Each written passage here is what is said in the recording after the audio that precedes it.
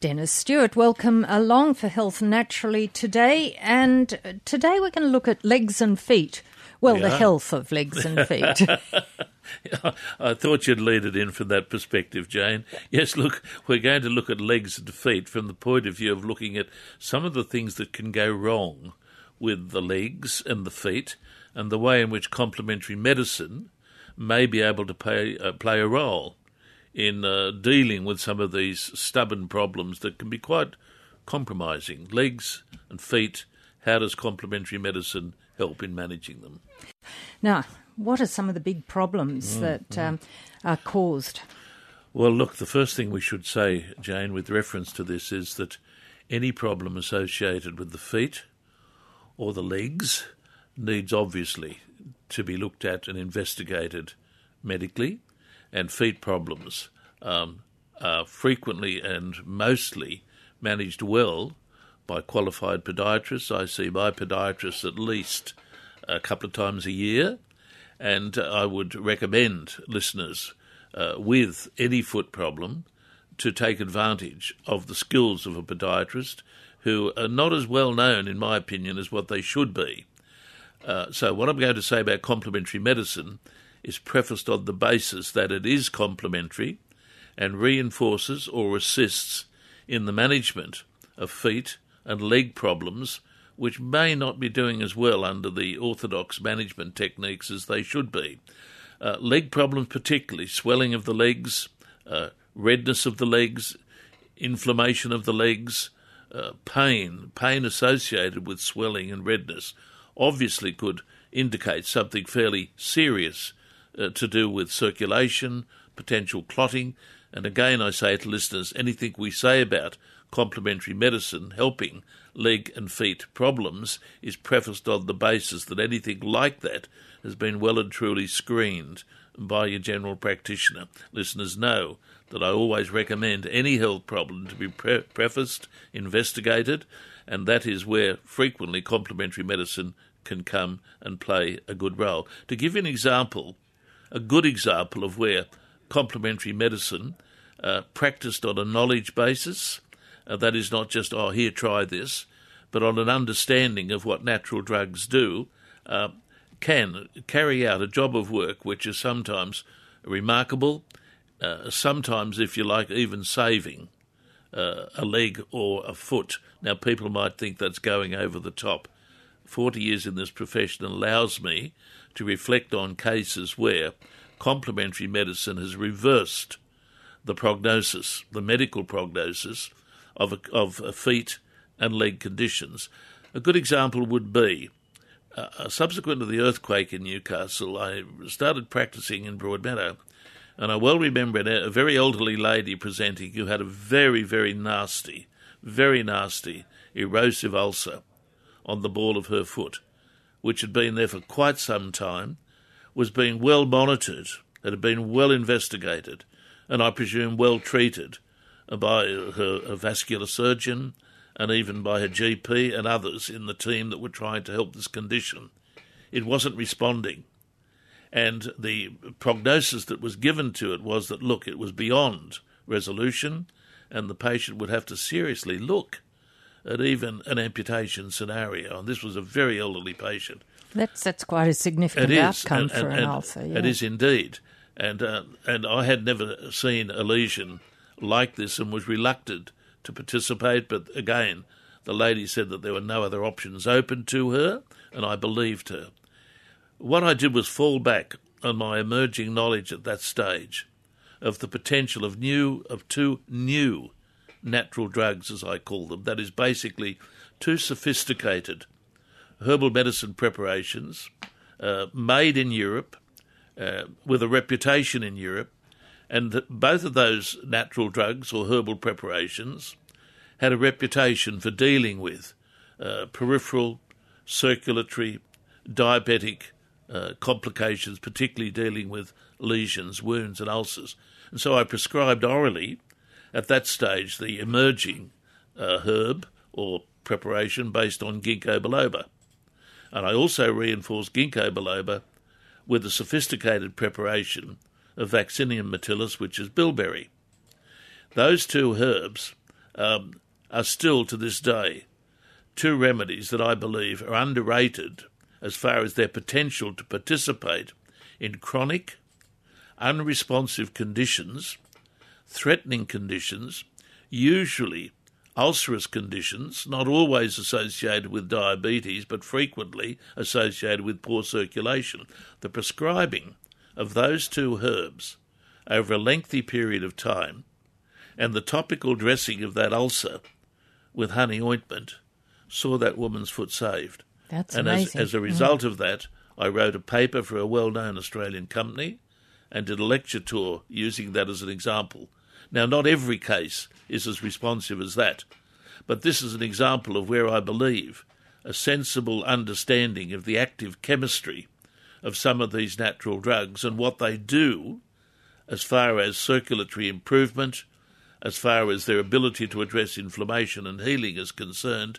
This is an example of where these preparations in complementary medicine, that is being used in conjunction with or an alternative to or an option to think about, particularly when the mainstream approach has not done the job. Now, I'm all for the mainstream, for goodness sake. We're a fool not to be. But again, I come back to the point and say that even medically, I believe, in this area of peripheral lesions of the feet and the legs, it is my contention that some of these natural drugs, particularly the two that I've mentioned, are not really appreciated as they should be. And I'd love to see more general practitioners go to the literature, look at the references, and see the potential of these two natural drugs to assist in some of these lesions that are hopeless sometimes to manage medically. There's an example where, as a much younger practitioner, I proved the benefit of natural medication, two sophisticated, modern European-based herbal medications in addressing a serious medical condition, and resolved the condition so successfully that the woman's foot was arguably saved. Health Naturally on 2NURFM, and, well, George has rung in. He's from New Lambton, and a topic dear to our hearts, I think, Dennis. The benefits of red wine. That's what you'd like to know about, is it, George? That's right. Hello, George. I'm glad to see that you're interested in the fruit of the vine. I might remind you that our dear Lord himself, at the marriage feast of Cana, was quite happy to produce the best wine. Undoubtedly, he was an appreciator of this wonderful substance. I live in the Hunter Valley, so I obviously have a predilection towards good quality wines, and I must give the Hunter a plug and say that we make some of the best reds, in my opinion, in the world. And my favourite, of course, is what's called a Shiraz, or some people call it Shiraz, but actually it's pronounced Syrah. And it's a good rendition of a red wine that is characterised by a high level of what we call resveratrol. Now, resveratrol is a particular, I'll try to keep it simple, a particular form of flavonoid in red wine. Resveratrol, a particular form of flavonoid. The flavonoid is what's known as an anthocyanidin, which gives to the grape its particular colour. Now, red wine has been attributed with many properties, but a sensible use of it. And let me emphasise this, because I would hate my listeners to think that Dennis Stewart is a wine bibber or is hooked on red wine. I enjoy red wine, and so does my dear wife, although she loves Merlot. I don't mind Merlot, but the virtue of the red wine, when used in moderation, is that it can improve the health of the blood vessels. And I'll keep it simple. The argument is that it has a strengthening effect on the blood vessels, and it tends to work, therefore, against cardiovascular problems. As well as that, the resveratrol not only has a benefit on the vascular system, but it also is considered to contribute somewhat to an improvement of one's experience of ageing. And that's why it's been argued that drinking red wine properly, good quality red wines, and red wines with a high content of resveratrol is one of the best things that one can do to assist one's body in resisting some of the physiological factors that occur in ageing. So my use of red wine is based on the fact that, okay, I like it. I follow the New Testament examples. The Apostle Paul, remember, said a little wine for the stomach's sake. And I emphasise this for all my dear conservative listeners out there who might think that Dennis Stewart has become an alcoholic in the end of his life. He hasn't. But I drink red wine because of its vascular benefits and my understanding that resveratrol is so associated these days with anti-ageing claims that some have in fact extracted the resveratrol from wine and produced it as a supplement. There's a lot of contention, however, that resveratrol separated from the red wine does not give the same properties that resveratrol in red wine does. Now, there's nothing new with this, because frequently when we extract a chemical constituent from any natural substance, we in fact don't see the benefit that we should see, because substances in a food, and red wine is a food, substances in a food are part of a team. And when you extract one constituent, even if you think it is the major constituent, and turn it into a supplement, not always do you get the team effect. So I've tried to keep it simple. Cardiovascular benefits, anti-ageing characteristics based on its antioxidant properties. That answer your question, George? Yeah, thanks very much. What 1 glass a day? Okay, the regulations, or I won't say the regulations, the stipulations are 2 glasses, or 2 drinks a day, as they call it. 2 drinks a day. Now, you can interpret that which way you like. Frequently, on beverages that contain alcohol, they will have on the side 1 drink, or a standard drink, is the term they use. Yeah, that's a good point, Jane. I can see that you're knowledgeable about this too, Jane. I read labels too, Okay. Dennis. So frequently you will find on the bottle or the container or the whatever it is, contains so many drinks, if you like, and 2 standard drinks a day is what's recommended, particularly for males. All good? Okay. I appreciate your help, Dennis, because I have one after dinner of a night. Well done. Well done. Okay. Look, I encourage listeners to take advantage of cultures such as the Mediterranean culture, where wine is an integral part of it and is considered to be a contributor to what I've spoken about. But again, I say there's a big difference between enjoying a good quality, and let me emphasise, if you're going to drink wine and red wine, get good quality wine, and a sensible use of it, like you're doing, in my opinion, can only lead to better outcomes. Excellent. Thank you, George, for your call. We'll move to Fern Bay, and Peter joins us now. Tinnitus, ringing in the ears you've got, have you, Peter? Yes.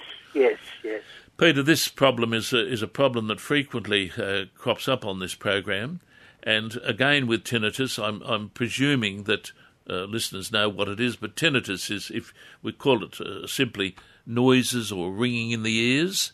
It's a very common condition, and it can vary in its intensity to the extent that some people are literally nearly driven mad by the intensity of the ringing, whereas others may experience in very moderate levels that comes and goes and doesn't present a problem. In your case, I'm presuming your good doctor has investigated it and maybe sent you along to an ear, nose and throat specialist? Yeah, I haven't been yet, but I just thought I'd try you and well, look, see if there's anything available. Okay.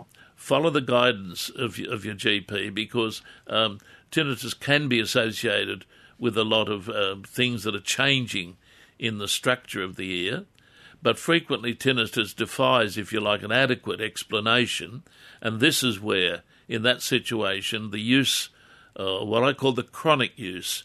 Now, when I talk about the chronic use, I'm talking about a treatment that goes on for quite some time, a chronic use of the herb that I've already mentioned today, the German preparation. When I say the German preparation, the German development of ginkgo biloba, which is a concentrated extract from that herb, which gives it not only benefits, as we mentioned today, in circulatory conditions, but interestingly also benefits in other things, and one of them is tinnitus. Now, if you're going to try it, you're going to have to stay with it for some time. Where people do stay with it for some time, and this can be, quite a few months, where people do stick with it, I have seen people benefit from it. And I'll say some people benefit from it. Only a quack would say this is the solution. But I've been in practice a long time, and based again on the literature, particularly the European literature, a chronic use, anything up to 6 to 9 months, is what's required to conclusively demonstrate that this thing might be helping you. Now, the thing is also when you take it, and this might be wise for you to see your pharmacy up there, because your pharmacist would be able to give you a preparation of ginkgo that would have standardised levels of the active, and your pharmacist may be able to give you information about an optimum dose that might be useful for this condition. But that in my opinion, is still to this day one of the best things we've got to offer. To NURFM, Health Naturally. Roger has rung in from Windale. Slippery Elm, you've had some success with that, Roger. I certainly have. I've listened to Dennis's advice a couple of weeks ago and had to go to Slippery Elm bark capsules, and I couldn't believe the improvement I experienced. What sort of problem did you have, Roger? Digestive, uneasiness in the stomach quite regularly, indigestion. Yes. And I tried this Slippery Elm, and I think I'm probably around about 85 to 90% better than I've ever been. That's good, and isn't it? I tried the Minnow Sweet Tea leaves, and it just complements the whole business. So I'm a new person at 84 years of age. Well, you're not doing too badly, are you? It's worthwhile listening to this program, Roger. I can go back and open another bottle of red wine now, Dennis. I'll be able to digest one of those. Two standard drinks. Look, I'm glad. I've got a standard glass here. It's a pretty big one, though. Okay. That's why I said that. I think Jane came in and said we talk about standard drinks because they are apparently dictated to as far as their content. But no, look, that's a good result that you got. But look, I'll say this much, Roger. It's not unexpected. I believe so. I really get disappointed, Roger, because I've been promoting the virtue of some of these simple, natural medications all my life, and on the verge of retirement, I'm disappointed that some of these things are still not appreciated as much as they should be within the mainstream. And even, our pharmacists have got a good handle on most of them. But I'm disappointed because I think that Slippery Elm is one of these almost a standard remedy to consider for most gastrointestinal irritations and inflammations. And again, I said, I think the last time I spoke about it, it's the great regulator of transit time in the gut. So that's a nice way of putting it, isn't it? It's easy to take. So well done, Roger. I'm impressed, and I thank you for ringing up and sharing that benefit with us. Thanks, you, Roger. And we'll move to Coralie, who's rung in from Madawi. Coralie, you're suffering from a constant cough. Yes. Hello, Dennis. Hello, Coralie. It's not actually a constant cough. I've had it investigated. Yes. I've had a barium swallow. Yes. I've had the esophagus enlarged. Yes. And the specialist tells me it's globulus hysterica. They call it globus. And it's sometimes described as like having a golf ball in the throat. Look, I know that condition. I know a number of people that suffer from it. It can be quite distressing. It is, yeah. I can't breathe sometimes. Do you get any relief from it? Yeah. As soon as I go to put something in, eat something, yes. It's like the food sits around, I start to cough. Okay. I don't know what it is. Okay. Look, it's almost as if you had a condition known as dysphagia. Now, that's a technical term, and listeners will say, for goodness sake, what's he talking about? Dysphagia is a technical term explaining the inability to be able to swallow properly, that the food, in fact, can it's, in some situations, even block the esophagus and cause quite a distressing situation. Globus may share some of those sorts of symptoms, but interestingly, and perhaps fortunately for you, there is an American herb, again one of my favourite remedies, which is known as cramp bark. Note that down. Cramp bark. Cramp with a P? Bark, yeah, C-R-A-M-P, cramp bark. Its botanical name is Viburnum opulus. That's its botanical name, Viburnum opulus. And it is one of these remedies that is specific for swallowing conditions, even such as dysphagia. Now, the reason I'm bringing it in here is, in your situation where you have this globus situation, a sense of something blocking your throat, and it's sometimes distressingly so, it would be worthwhile you're getting hold of some cramp bark. Now, you have a pharmacy up there, and I think Gavin's still up that way. Yes. Yeah, would he have it? And look, Gavin may have it in his dispensary. A very knowledgeable pharmacist, and studied under me many, many, many years ago. A good man. Have a yarn with Gavin. Talk to him about cramp bark. There's a reference to it in Simon Bill's book, The Dictionary of Modern Herbalism, which we may have used in the course many years ago, which talks of it being used in dysphagia. Talk to Gavin. He should be able to get it for you. If not, he can contact me and I'll organise it for him to get hold of. Cramp bark in the right dosage, worthwhile a trial. Excellent. Does it matter if I'm on Pariat and stuff like that? No, look, it has no ability whatsoever to clash with that whatsoever. Okay. All the best with that, Coralie. And hope it brings improvement. David has rung in from Booragool. David, you've got a problem with, we were talking about foot health earlier, and you've got some calluses on your feet you're concerned about. Yes. Hello, David. Hello. Tell me about your calluses.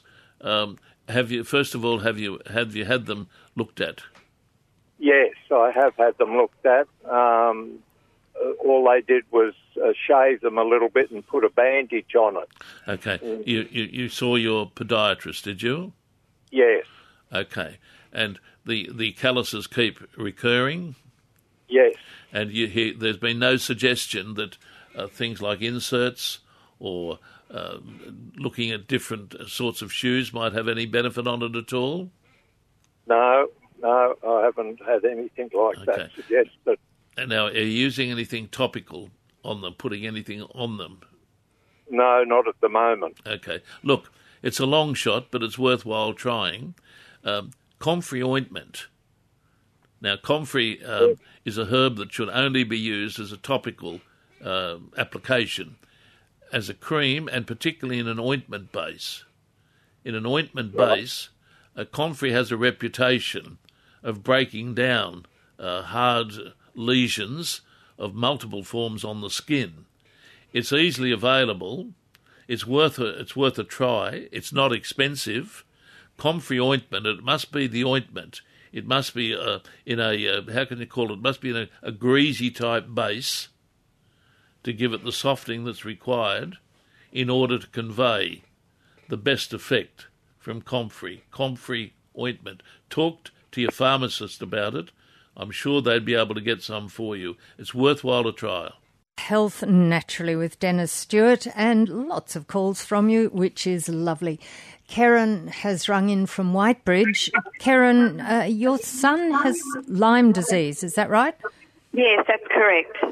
Karen, the first thing I would say, of course, is that Lyme disease is a controversial disease, as far as I'm aware, in this country. You probably are aware of that also, that there's a little bit of, there's dispute about whether or not it is a problem in this country. Lyme disease is associated with the tick bite.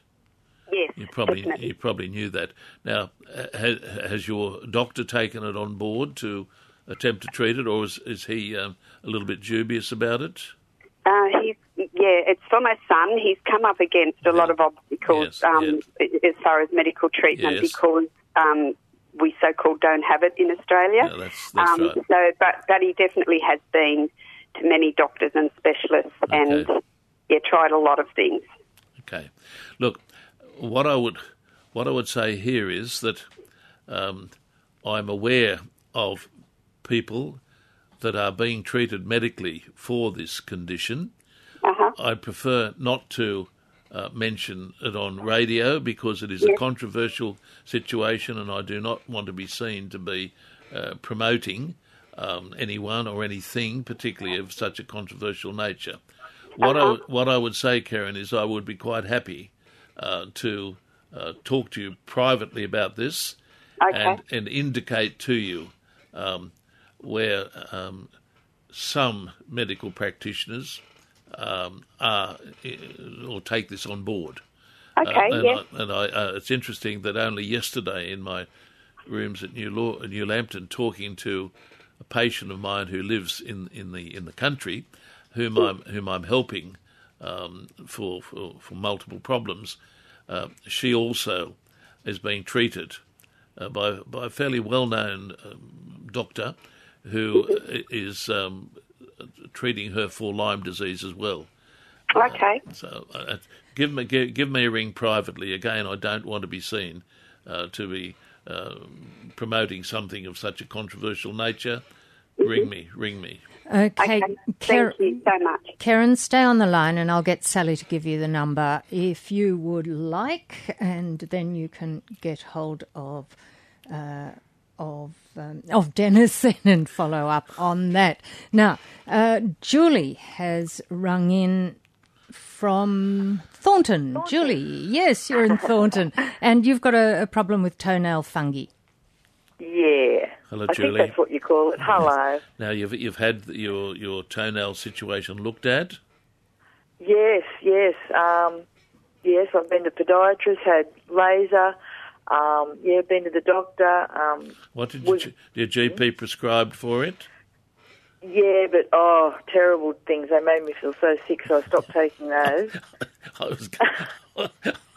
I know the medication, but never mind. Look, shocking. There's a couple of things here. I'm not making light of it, please. But yeah, that's okay. There's a couple of things that I would suggest you try, and you may well have tried them already. But there's a significant basis for saying that the topical application of tea tree oil is useful for this. Tried that. Maybe didn't try it perhaps long enough. This is the thing that I say again to people that are going to use such a natural drug as tea tree oil. Now, when I use the term natural drug, I'm talking about natural medication, but tea tree is a significantly medicinal substance that has proven antifungal characteristics. But again, if it is being used topically, it is something that must be persevered with.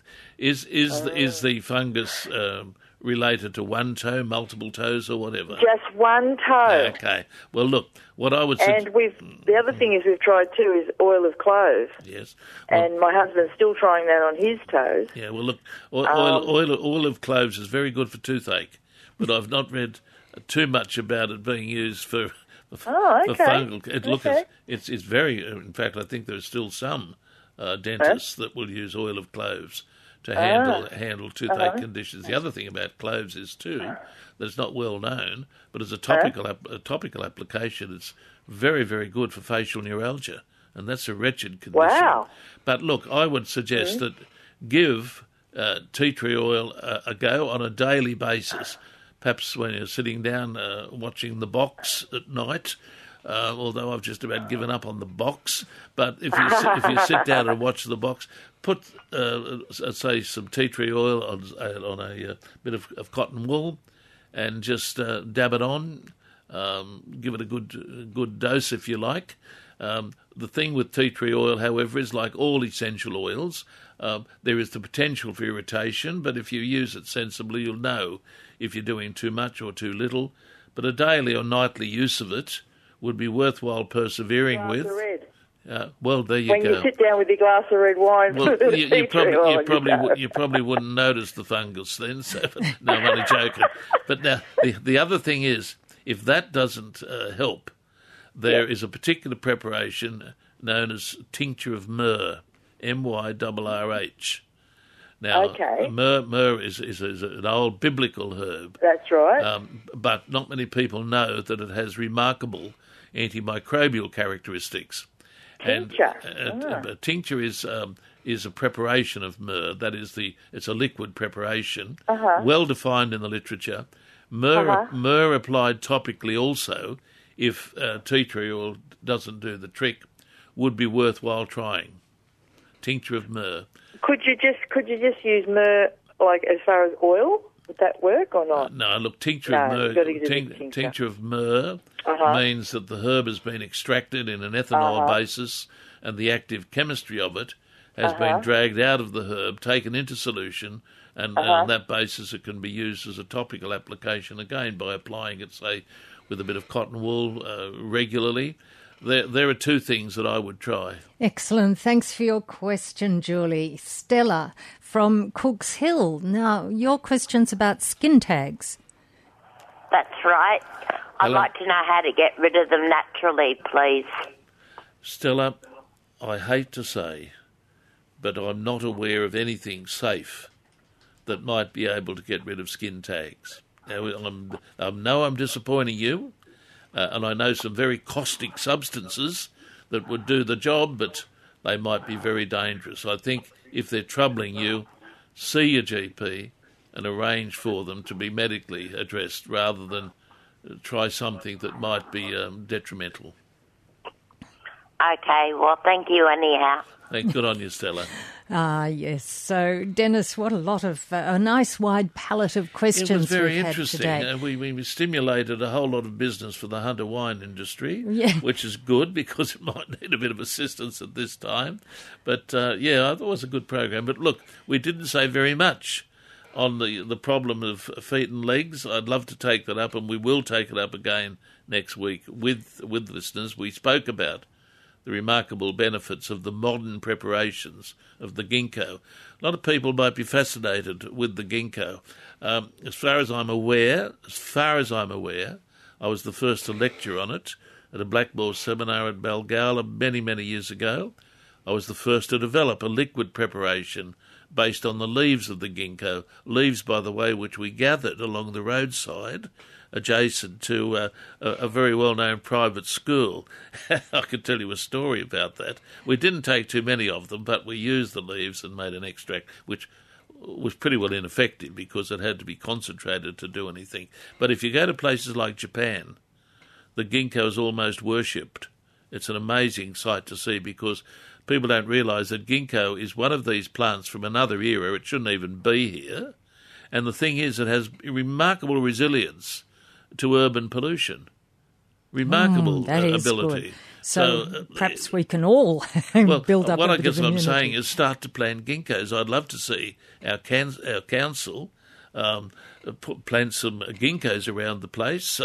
We've got too many gum trees, but we haven't got too many ginkgos, and they're a remarkable decorative tree which would break up the monotony of the gums. I shouldn't have said that, should I? You Not should have politically said correct. that, but they wouldn't drop their branches the way gums can, I suppose. That's true. They have those beautiful amber-coloured leaves on them in the fall, in autumn, and it's those amber-coloured leaves that are harvested from commercially grown ginkgo, particularly in Europe and Japan, because the amber-coloured leaves have the most active principle in, the most active flavonoids in.